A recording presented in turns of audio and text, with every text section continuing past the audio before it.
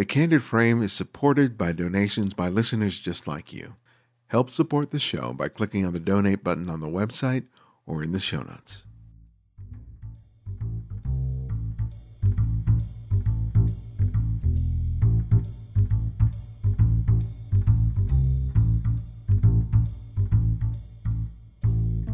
This is Ibarian X, and this is The Candid Frame.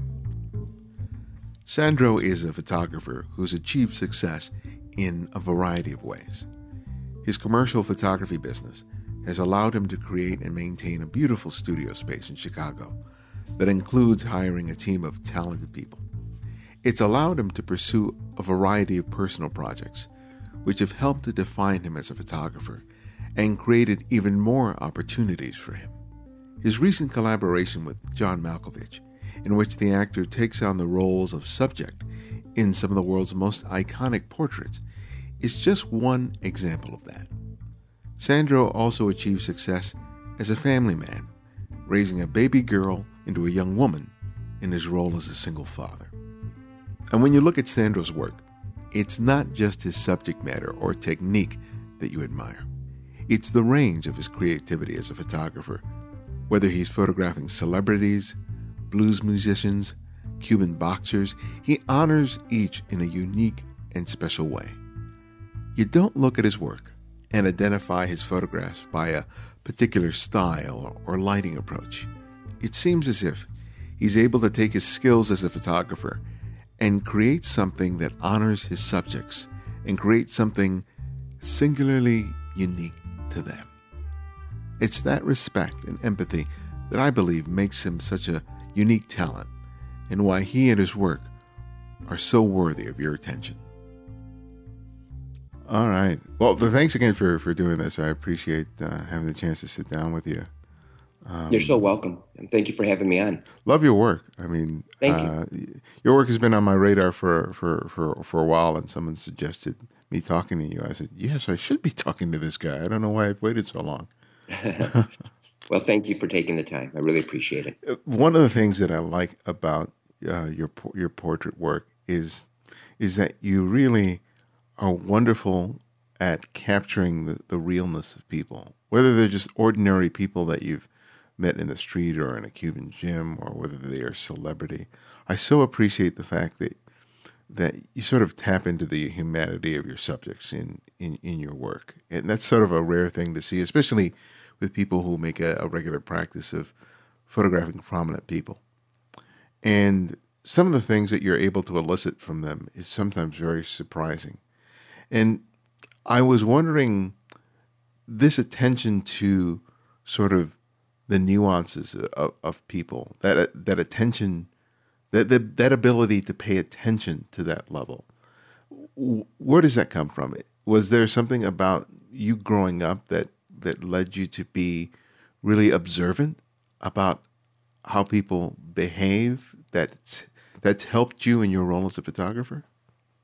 Yeah, I think you've hit on a really, really great point there. I mean, it's hard to describe, when people ask me, how do I, make my sitter so comfortable and feel so readily to give me something that I'm asking of them. And I think a lot of it does come truly from a very dysfunctional childhood, losing my father to an automobile accident at 4, all the way to, on and on and on, the amount of dysfunctionalisms as a child.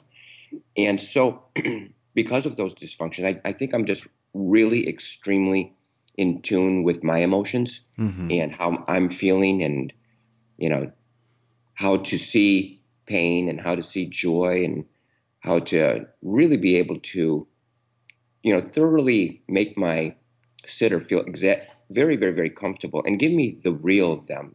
So many people, when they come, whether it's a celebrity or even somebody that is maybe just fresh off the streets into my studio, we put on some type of a face that's not the real us. And for me, I want them to drop that facade and give me the real them. And I do that, I believe, by making them feel very, very comfortable with me. Somebody like that maybe they have known for a long time, a brother, a sister, a mother, but somebody that that they feel so safe with, that they are able to go deep into their gut and really let go when I ask of something for them. And for me, it's easy for me to go to those places in my life that makes me sad or makes me happy or makes me remember something that just really hurt me. Whatever emotion I'm trying to capture from my sitter, I can get into that place in my life. And I think that really helps draw the true, real person out of my sitter. I've read that you like to take their hand when you initially get into contact with them. And I think that physical contact, beyond just a simple handshake, helps to sort of broach that. Yeah. It's a technique that I have used since. Are you still there? Yeah, I'm here. Uh-huh. Okay, good. My screen went down. It's a technique that I started using about 25 years ago. And, when you put your hand on somebody very, very softly and they feel that energy that transforms from your heart to their hand to their heart, something happens to people and they just become butter. They melt in your hand. And I've used this with the biggest celebrities, in the world that I've shot. I have used this in, Muslim worlds, in Morocco with the women there who never, never, never have men approach them or touch them. And I was able to gently touch their hand and diffuse them. And I watched them give me something that I'm sure they've never, ever, ever given anybody else. It works. It's a method.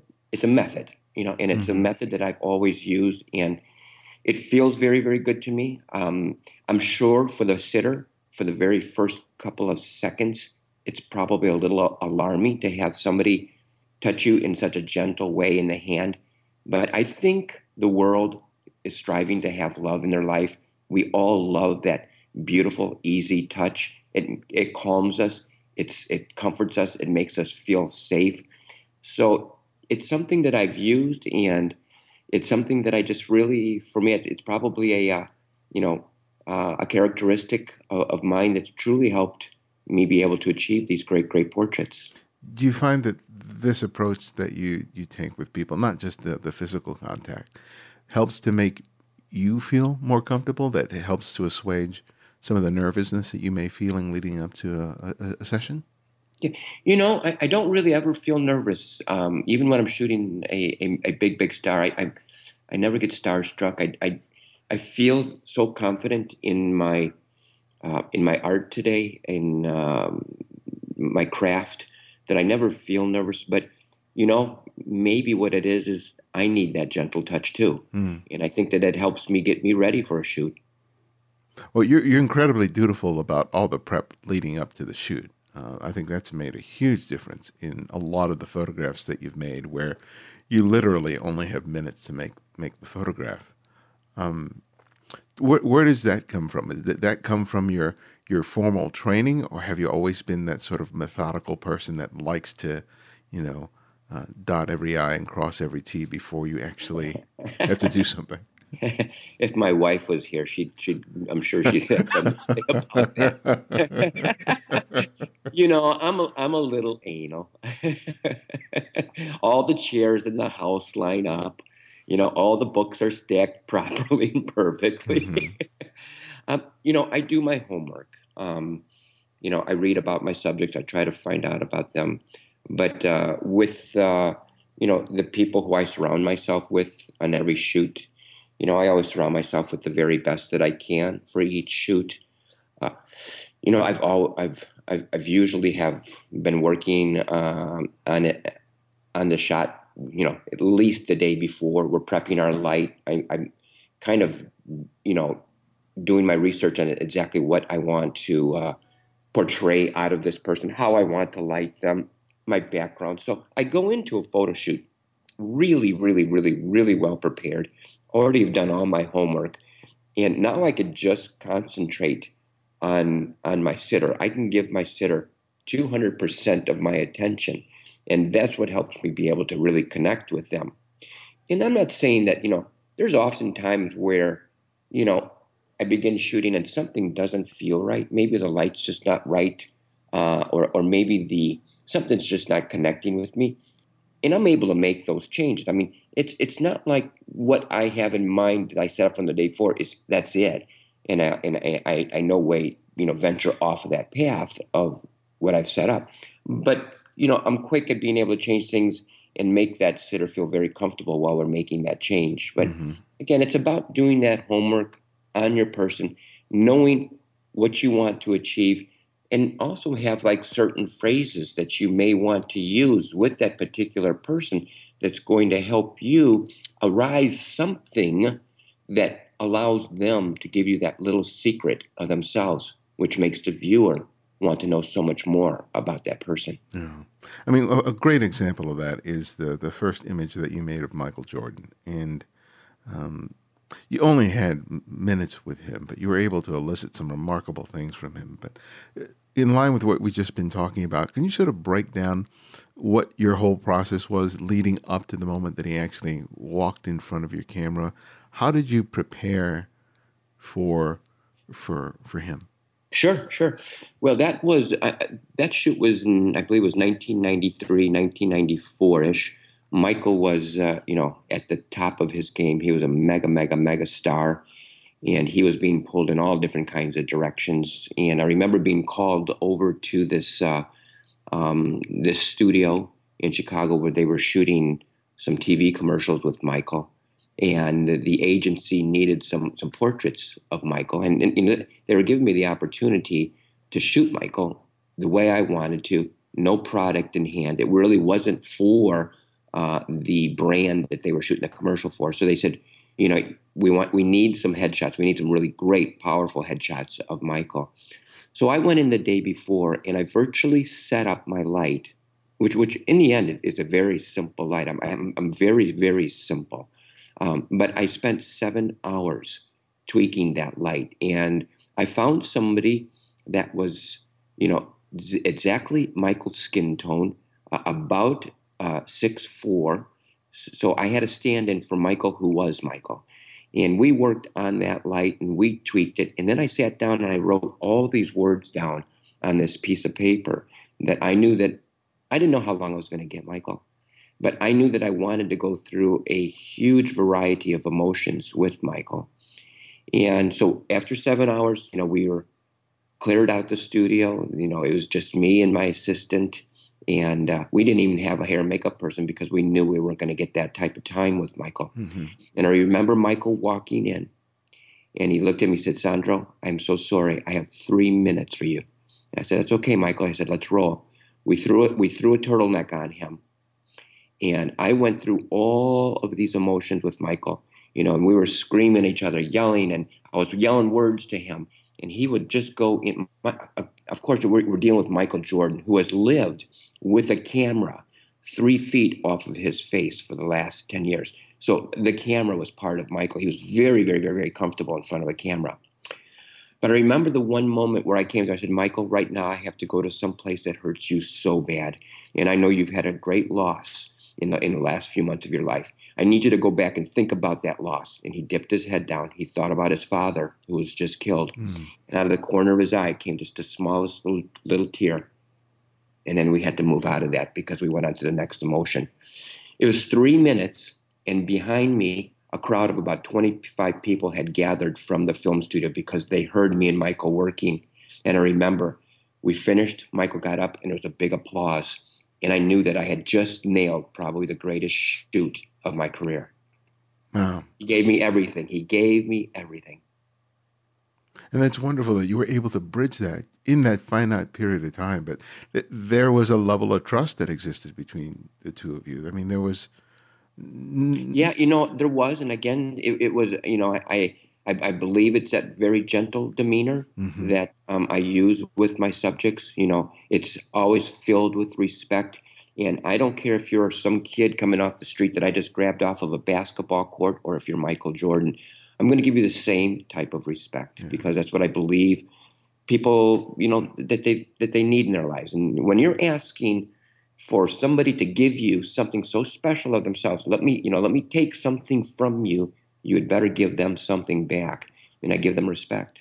And I think part and parcel of that is that you were really clear on what you wanted and that you were able to communicate that to him clearly. You weren't hemming and hawing about, give me something. You were saying, this is what I need. Let's work towards making that happen.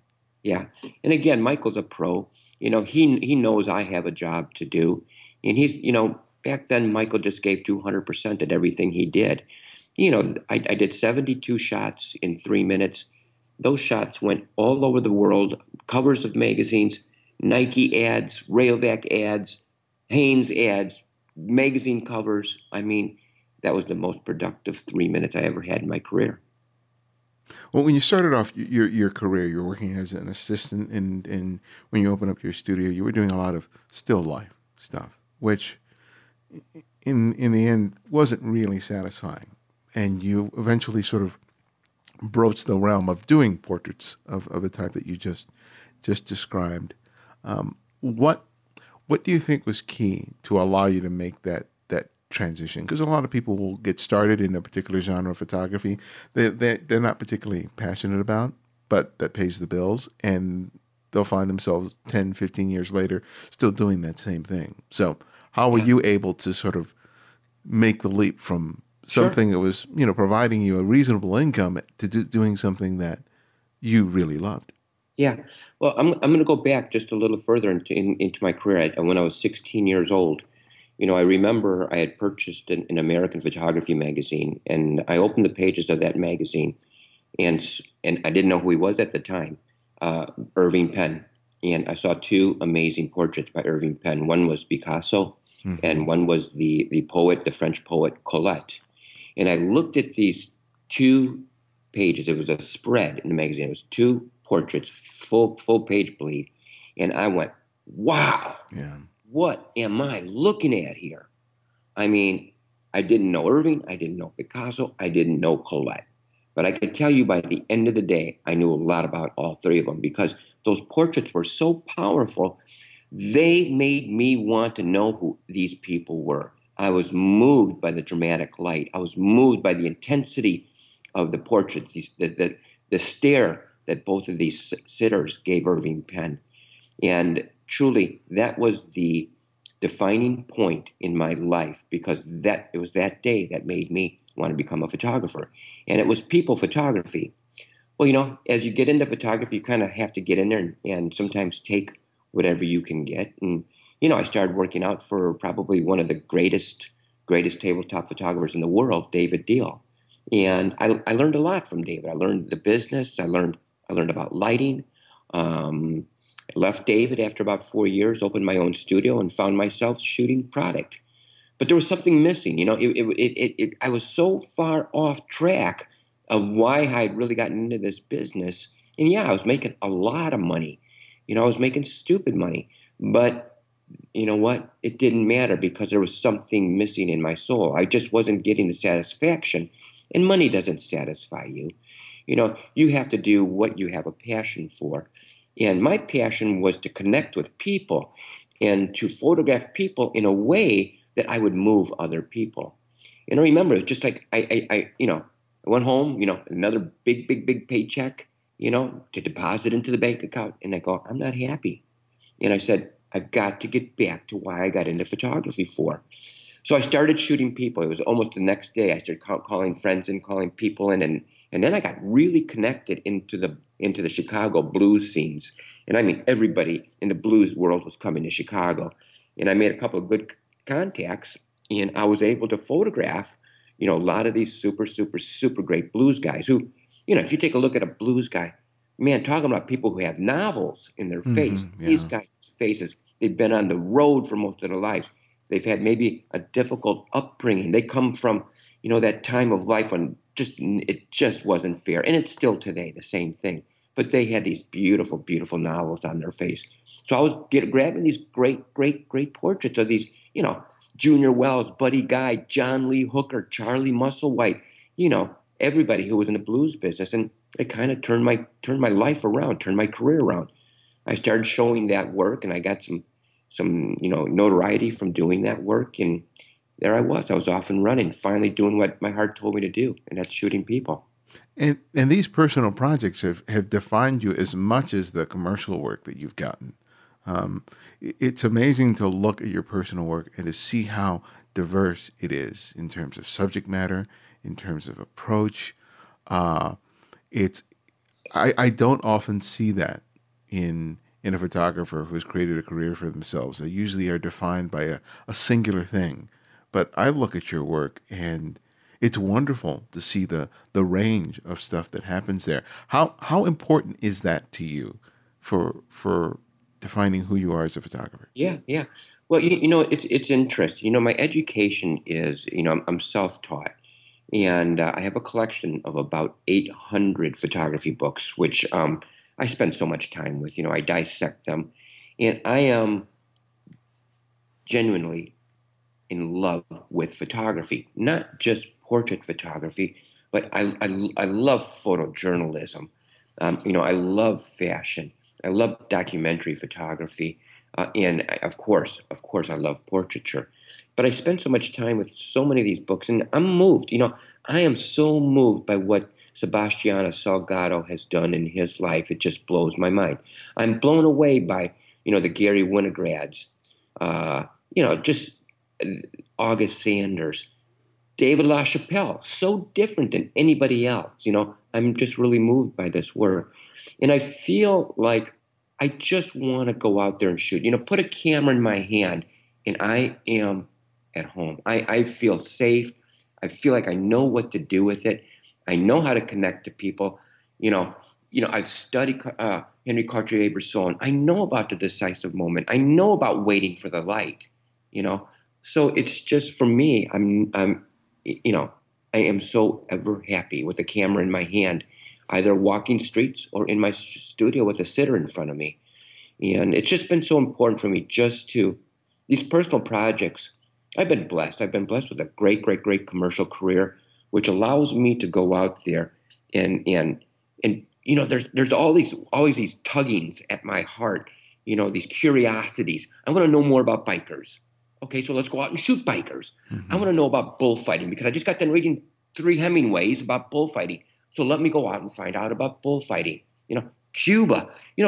I've been people have been hitting me over the head with, all the politics of Cuba. Well, let me go over there to Cuba 14 times and find out what I feel about the politics of Cuba. So I go over there and I shoot it. And I define myself, but I also take care of these curiosities that I have. I've just recently got back from Papua New Guinea. I was there shooting the indigenous tribes. I mean, that's been this hole in my soul going, God, what's happening to these indigenous tribes? I need to go record them. I need to go photograph them before they're gone. Missionaries have been going there for 400 years. They're changing all of their rituals. You go over there now and you'll see 1 out of every 3 tribe member wearing a damn Nike shirt.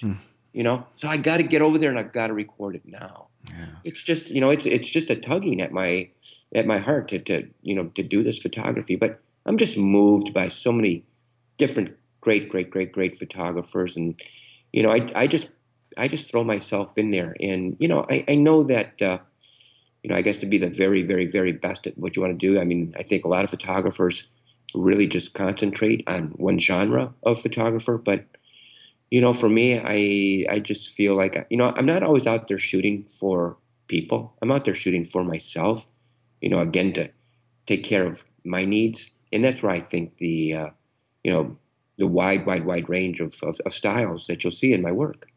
Well, I want to talk about several of these personal projects. But before I get to that, one of the challenges I wanted to talk to you about was the idea that you were a single dad for a large amount of the time that you were, building your photographic career. Yeah. And there's so many photographers who have reached your level of success who have not been particularly good in terms of their family life. And yeah. I know that it was a very important part of your life, not just a creative one. And I would, if you don't mind, sharing a little about what that was like for you and how you had to think about all the things that you were aspiring to in your creative and your professional life, but also, raising a girl. Yeah, yeah. Well, it was a very, very challenging time of my life. I was raised by a single mom. Um, and my mom taught me love. And I mean, she was the greatest gift that I ever received in my life, was having a mom like I did. And, I married very, very, very young. And, it was the 70s and there was a lot of stuff going on and I was involved in stuff and she was involved in stuff. And, things just weren't right. We were way too young to be married. And, we had a child at 22 years old, 23 years old. And my daughter's mom just really wasn't ready to be a mom. It was just too many things going on. And I just couldn't even imagine not being with my daughter. And I just started my own business and had my own studio, and I knew it was going to be a challenge. And my daughter was 11 months old when her mother decided to leave, and thank God I had a wonderful mom close by who helped me during those early days. But my daughter taught me so much about life, about women, girls, the emotions.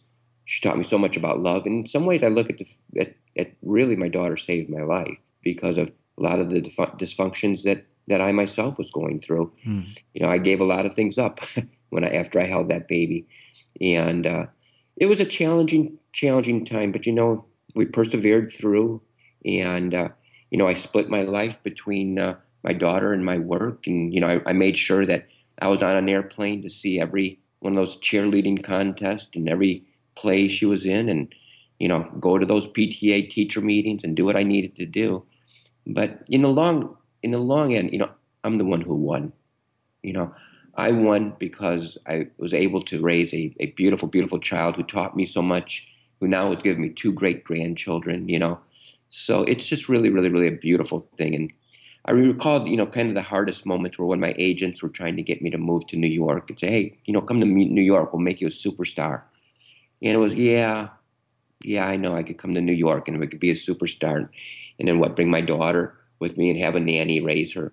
I just decided, against it. And I stayed in Chicago, and I'm very happy I did. Yeah, because you are known as a Chicago photographer, and like you say, most people are known for being on the West Coast or in New York or in Paris or something like that.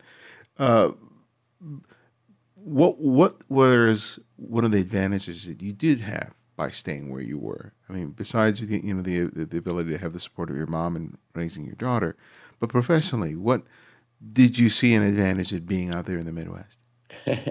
Well, Chicago is a very, very, very, very, very tough city to be a star in. When you've got the two coasts, when you're in between two coasts that produce, a lot of really major, major, major big photographers, and we have a stigma, in Chicago as the second city, and it was a very difficult mold for me to break here, that you can come in, to Chicago, or I can come from Chicago and I could do your big, big, big brand campaign. And I think it took the winning of a lot of awards and the recognition of my work, for 10 years before I was really, really considered probably a superstar. It was difficult. It wasn't easy. I mean, yeah, yes, my mom was the big plus, the help of my mother. But the other big, big plus was, I got a 7,000 square foot studio, and that's very difficult to have on either one of the coasts. My studios helped me produce a lot of my personal work. I've always had a place to shoot in, a place that to call home, and when I bring clients in from anywhere in the world, they come to my studio, they're in awe of how beautiful it is. So I think being able to, break the barriers and become a known superstar internationally, and people leaving that stigma that Chicago is a second city behind when it came to my work, that it's now I love it. It's absolutely, and I'm on an airplane constantly, so I'm being right in between the two coasts. It makes it a lot easier for me to get to either coast. But I'm glad I stayed. It was worth it for my daughter. I put her through some really nice schools here, and we got to spend a lot of great, great, great, great time together. So even though there were some things that you give up, I think you have to give up things in life to gain other things. What would you say are some of the things that you've given up in order to get Well, something I else? think the biggest thing that I've given up staying in Chicago is probably the chance to, become like a very, very, very well-known editorial photographer. I would have loved to have done a lot more editorial. I'm considered one of the top advertising photographers in the world. And, advertising's great, it brings in, a lot of cash flow. But you miss, with editorial, you're able to get out there and kind of do a little bit more of your own work, and the covers of great magazines. I guess I feel like Vanity Fair. I've missed Vanity Fair. I think that that's a publication that I would have liked to have been a big part of, and would have liked to given them a lot of my time. And we've been in talks, but I think the fact that I'm in Chicago is very difficult for them to give me assignments. So it's the editorial work probably more than anything. I've broken the advertising stigma there. I work for all the big agencies out of New York, but it's the loss of the editorial. One of the things I'm sure you get peppered a lot are by people who are trying to start off their careers in terms of students saying, what do I need to do in order to, start my career as a photographer. But one of the things I'm really curious to hear from you is the fact that you've been around for a while and you've gone through all the different waves and, economic conditions in this country that's, put a lot of photographers out to pasture. And what do you think have been your strengths in your choices that have allowed you to continue to not only have a financially successful business, but more importantly, have the means by which you could continue to pursue the stuff that you really are in love with? Well, I would say for a young photographer, number one is you have to have tremendous passion and tremendous love for what you do. Photography is part of my life every single day. In some way or another, I make it part of my life. Whether I'm visiting a museum, a gallery, doing a podcast or listening to podcast or going online researching or looking at one of my books or creating another personal project. Really, really, really divulging yourself and being very serious about your work and loving what you do every single day. I mean, that's helped keep me here because I've never worked a day in my life because I'm a photographer, because I'm doing exactly what I love to do. But I think secondly is for young photographers is about building a brand, build your name as a brand. Make sure that as your career grows, that you're growing your brand, that you make yourself known to the genre of people that you want to be working for. And that means by advertising. I think every photographer needs to spend anywhere between 10 and 15% of their yearly earnings right back into the business to advertise yourself. You also have to get into those award shows. You're gonna go into these award shows. Yeah, you're gonna spend $500-$600. You're not gonna win. It's going to break you down and go. These award shows are all jaded or whatever. It's not true. You need to continue to put work in these award shows, and the award shows are places where your work are being seen with all the great photographers in the world. And now, if you're repeatedly in these award books, and the creative directors, the art directors, the producers of big companies see your work, and you see you're in there consistently, well, you have just moved into that genre of photographers that people want to work with. So you really have to give it a lot. I mean, I always tell people it's like becoming an NBA basketball player. 1 in 10 million people who want to be an NBA basketball player make it. In photography, to be a great photographer, it's the same way. It's easy today just to put an image on Instagram and boom, you think you're a photographer, but it's really, that's not true. To become a photographer, you've got to move people year after year after year. You've got to have a great idea. So and I constantly, when I'm talking to young people, I'm lecturing, I think about the idea that you're putting out there. Give it an idea. Have some thought behind it. And also, projects take a long time. Projects can't be done overnight. We're in a I want it now society. And people don't take the time to really, really, really divulge themselves for 6 months, a year, 2 years, 10 years. into a project, and that's what you have to do to make great projects today. And it will be those great, great projects that you do that get you known for your work. So you got to be you got to be really, really, really proficient and really put yourself into it every single day. Were you able to sort of adhere to that philosophy, especially with the investment in advertising and promotion, when things slowed down, when things got tight? Did you have any trouble in terms of sticking to that sort of approach in terms of promoting yourself and creating your brand and creating awareness of what you were doing? I'd say no. I mean, did we sometimes fall into financial difficulty? I run a big staff here. I got a huge overhead, and all of a sudden you go, a month or two without work, and especially during the times when, our country was, in not doing well financially. There, every photographer suffered, but I really believe that's the best time to be doing personal project. I also believe that's the best time to advertise your name and buy some pages in a source book and get your work out there. It's gonna come back. You can't rest on what you've done. You've got to continue to move forward. I always found when it got slow, great, I got time to do some personal work now. And I've got so many. I mean, I've got just list and list of different personal projects that I want to shoot, and I write those down when I come up with ideas. So when it gets slow commercially, I just open up this little book and I start a personal project. Not every personal project I do, I have to hop on an airplane and bring a crew, to Papua New Guinea or to Morocco or to Spain. I could do personal projects right here in my hometown that cost me hardly anything.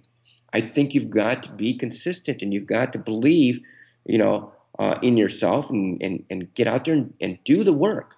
You got to create new work, because I've done, thousands of award-winning shots that I've been given acclimates for, but I can't live on those. I've got to move forward because they want to know what's new, what's next. Mm-hmm. You have done so many personal projects that I could talk to you endlessly about, but I want to talk about the one you did more recently with John Malkovich, who you developed a friendship with as a result of the work that you did with the Steppenwolf Theater that has this wonderful ensemble of actors, of which John Malkovich is one. Tell us about your initial forays with him making his photographs and how that eventually led to this collaboration where you basically recreated these wonderful images of classic photographers with the roles of the various sitters being John Malkovich. Yeah. Well, John has been my muse now for almost 18 years. I remember it was about 18 years ago that he walked into my studio. I had to do a portrait session with him for the great Steppenwolf Theater based here out of Chicago. And John and I just hit it off. I mean, I did this really, really, really powerful series of black and white photographs with John. Just pulled a lot of emotion out of him. Really gutsy, dramatically lit portraits. And, I saw somebody in front of me give me something that I'd never seen anybody else give me. John understood light. He understood the camera. He understood direction so well. And it was a magical moment. I remember it was some of the, one of the best sessions I'd ever had. And when John saw the work, he reached out and said how much he really, really, really loved the work. Well, that started our 18-year photo session. Whenever John would come into Chicago, we'd reach out to each other and find out what his time frame was. And John would say, I can give you a day on so-and-so. And, my brain would then go to work and start thinking of different things I wanted to do with John. John was this beautiful white canvas that walked into my studio and said, paint on me, Sandro. Do whatever you want to do. He didn't walk in here with PR agents that said, no, you can't do that. No, you can't dress him like that. No, you can't ask him to do that. I mean, John was so open and so free. He let me do whatever I wanted to do with him. And because of that, we have a book coming out by Glitterati Publishing Company out of New York that'll come out in first week of January called The Malkovich Sessions. And it's about 167 portraits. So that work with John, we just had a great 18 years of shooting. And then about 3.5 years ago, I came down with a stage 4 cancer. And when you have something that is life changing and something that you don't know for sure that you're going to be able to, to move through, whether you're going to be here tomorrow or not, you have a lot of time to think. And I started thinking about my career. I started thinking about the people that influenced me to and have helped me become a great, great photographer. And I just was in my mind, I wanted to say thank you to these great masters who had inspired me to, become somewhat of a great photographer myself. And I started thinking about maybe paying homage to them. And I'd look back and I started thinking, I started jotting down in my mind the great, great shots that were in the top of my head by these great photographers. And so I came up with about 40 images. And I remember getting on an airplane, flying to the south of France to go sit down with John to talk to him about this idea that I had. And I showed him, exactly what was on my mind. And I showed him great shots by, Warhol, Annie Leibovitz, Avedon, Penn, Karsh, Watson, Serrano. And I said, John, I want to pay homage to these masters. I want to thank them for what they've given me over the years. I've been doing this for nearly 40 years. I said, these shots here, they're just embedded in my mind. And every time I see these shots, it's just like my knee buckles. They're so iconic and so powerful. They're the kind of shots that you wish you would have created yourself. And I said, I'd like to say thank you to these great, great photographers. I'd like to know, would you participate with me and collaborate with me? And here's the idea. It would be you becoming the subject of each one of these shots. And I could just see John. John is a brilliant man. He's got this brilliant mind. And I could just see him start working out the roles inside of his head. His eyes were closed, and then he just opened them. He looked over. He goes, I'd love to do it, Sandro. Mm. And there it was. We were off and running. I did about a year and a half of research. I'd take every single one of these shots. I'd Google them.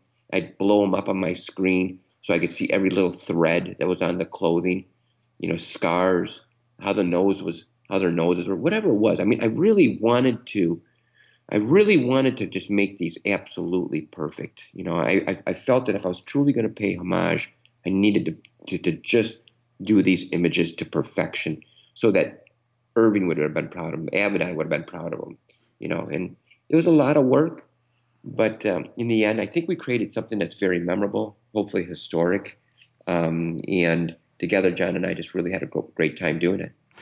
What was the hardest part of doing this? Was it deconstructing the images so you could understand how they lit it, for example, or was it something else? I'd say the hardest part was probably just, it's difficult when you recreate somebody's shot. Psychologically, I felt sometimes, how's the public going to take this or take me or will they understand where I'm coming from here? Or do they think I'm just ripping off? There was a big psychological battle that I had with myself, But once I knew truly in my heart what I was doing and why I wanted to do it. And I had already had a great career. I didn't need to steal from anybody to get any more notoriety. I was there. I was producing my own work. I'd already kind of, I had kind of embedded my name in photography. But once I said, Sandra, you're doing this because you want to say thank you. And you want to bring back recognition to these great photographers. Today when I ask a lot of young photographers, have you seen Irving Penn's work? Do you know Avedon? Do you know Karsh? Do you know Edward Curtis? They don't know any of these photographers. They've forgotten them. And they're not going back and looking at the history of portraiture. And what I did was I recreated the history of portraiture from 1905 to the current day. And with that, I'm hoping that it's teaching these young people to go back and take a look at these photographers that have influenced all of us great portrait photographers. And this is where you need to start. You need to go back into 1860s and look when the first portraits were done, and hopefully that's what's being done. People are, picking up books, Googling, and doing the research of these classic master photographers. One of the stories that I'd love for you to share with our listeners is your portrait session with Muhammad Ali. It was another one of those occasions where you didn't have a whole lot of time, but the connection that you had between him and you, I think was really remarkable. And I think it's a really indication of who you are as not only a photographer, but as a person. Well, I have to say, my little bit of time with Muhammad was probably one of the most special moments in my whole life.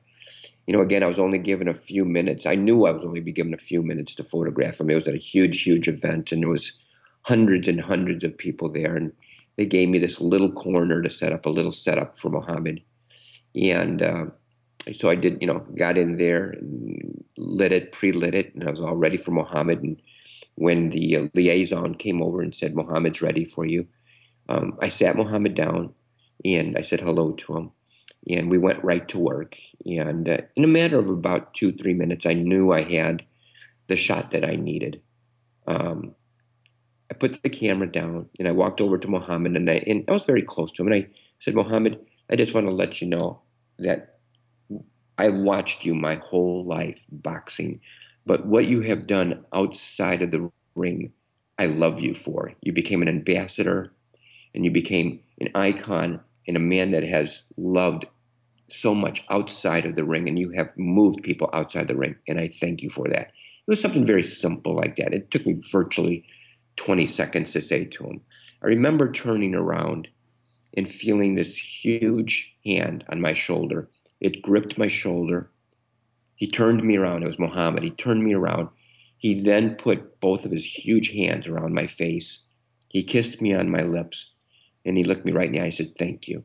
Those are some of the kindest words anybody has ever said to me." And I just remember I turned around and I started to cry because I just couldn't believe that the warmth that this man had just given me. And it was moving, and it's been those type of moments, those few moments like that, that photography has offered me so many gifts. And that spending those few minutes with Muhammad was probably one of the biggest gifts of my whole life. But I think that genuineness that he gave you is something that you give to people who work with you. And I think that's, for me, that I think is what makes you a great photographer. I mean, I love looking at your pictures. Thank you. But when I look at the photographs and I see something that I don't see in other people's work, is that fact that you give this genuineness. You're so generous with yourself that I get the feeling that the people who have the opportunity to sit in front of you feel that you are giving as much to them as they're trying to give to you. And I think that's what's really key to a really great photographer is that willingness to be able to do that. Because I think so much about the preoccupation can be with the lighting, with the camera, with getting all this stuff, where the person sitting in front of the camera is just a tool, is just an element. They're not a human being. And I think that you bring that to the table, and why your collaborations with Malkovich and the work that you've done in Cuba and the stuff that you've done with the bikers are such exceptional and lasting work is because you are willing to go there. Thank you. We have one very short life, and I want to live life in love, in love with people. I love people. I love faces. I generally feel, feelings of empathy when empathy are needed. I feel, joy. I feel, all the things. I feel it. And I just want to live this life. I see so many people in pain and so many people hating what they do. And I just found when you surround yourself with love and you give love, people are just so willing to give you so much. And it's just been such a beautiful, beautiful, beautiful career. And, I feel so blessed.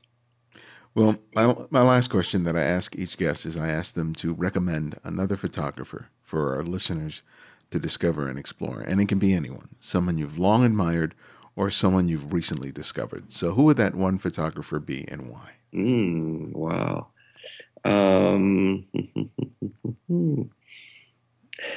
God, there's so many. Kind of caught me off guard there. Let me think here. Well, there's the great Danny Lyons that I just saw speak this past Tuesday at the Lucy Awards. Oh, yeah.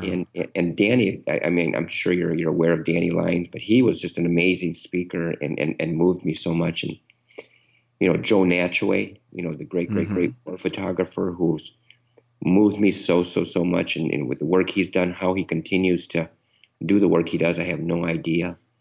But there's so many wonderful photographers out there, and I just think that for your listeners, just to open up the books, Google all these great photographers out there and just learn about them. And there's no better way than picking up a book and looking at the work. Yeah, absolutely. Yeah, absolutely. Well, where can people go to find out more about you and your work? Well, they can go to my website, sandrofilm.com. It's probably the best place, but they could always Google me, and there's more information on the internet about me than I could ever thought. It's just amazing, but pretty easy to find. Either Sandro Productions or Sandro Photography. My last name is Miller. If they want to Google that, but it's pretty easy to find. Well, thank you so much for your time. It really was an honor and a pleasure to have the opportunity to speak with you. The honor is all mine. Thank you so much. Please remember that you do make a big difference in our show. Take the time today to write a review in the iTunes Store and make a small contribution to the show. It all goes a long way. To access our complete archive of interviews, download the free Candid Frame app, available for Apple iOS, Android, and Windows 8. Links for each can be found in the show notes and on the website at thecandidframe.com. The Candid Frame audio engineer is Martin Taylor, who you can find at theothermartintaylor.com, and our music is from Kevin MacLeod, whose royalty-free music can be found at incompetech.com. The Candid Frame is a member of TWIP, a network of photo-related podcasts. You can find more great shows on your favorite topic by visiting thisweekinphoto.com. And this is Ibarian X, and this is The Candid Frame.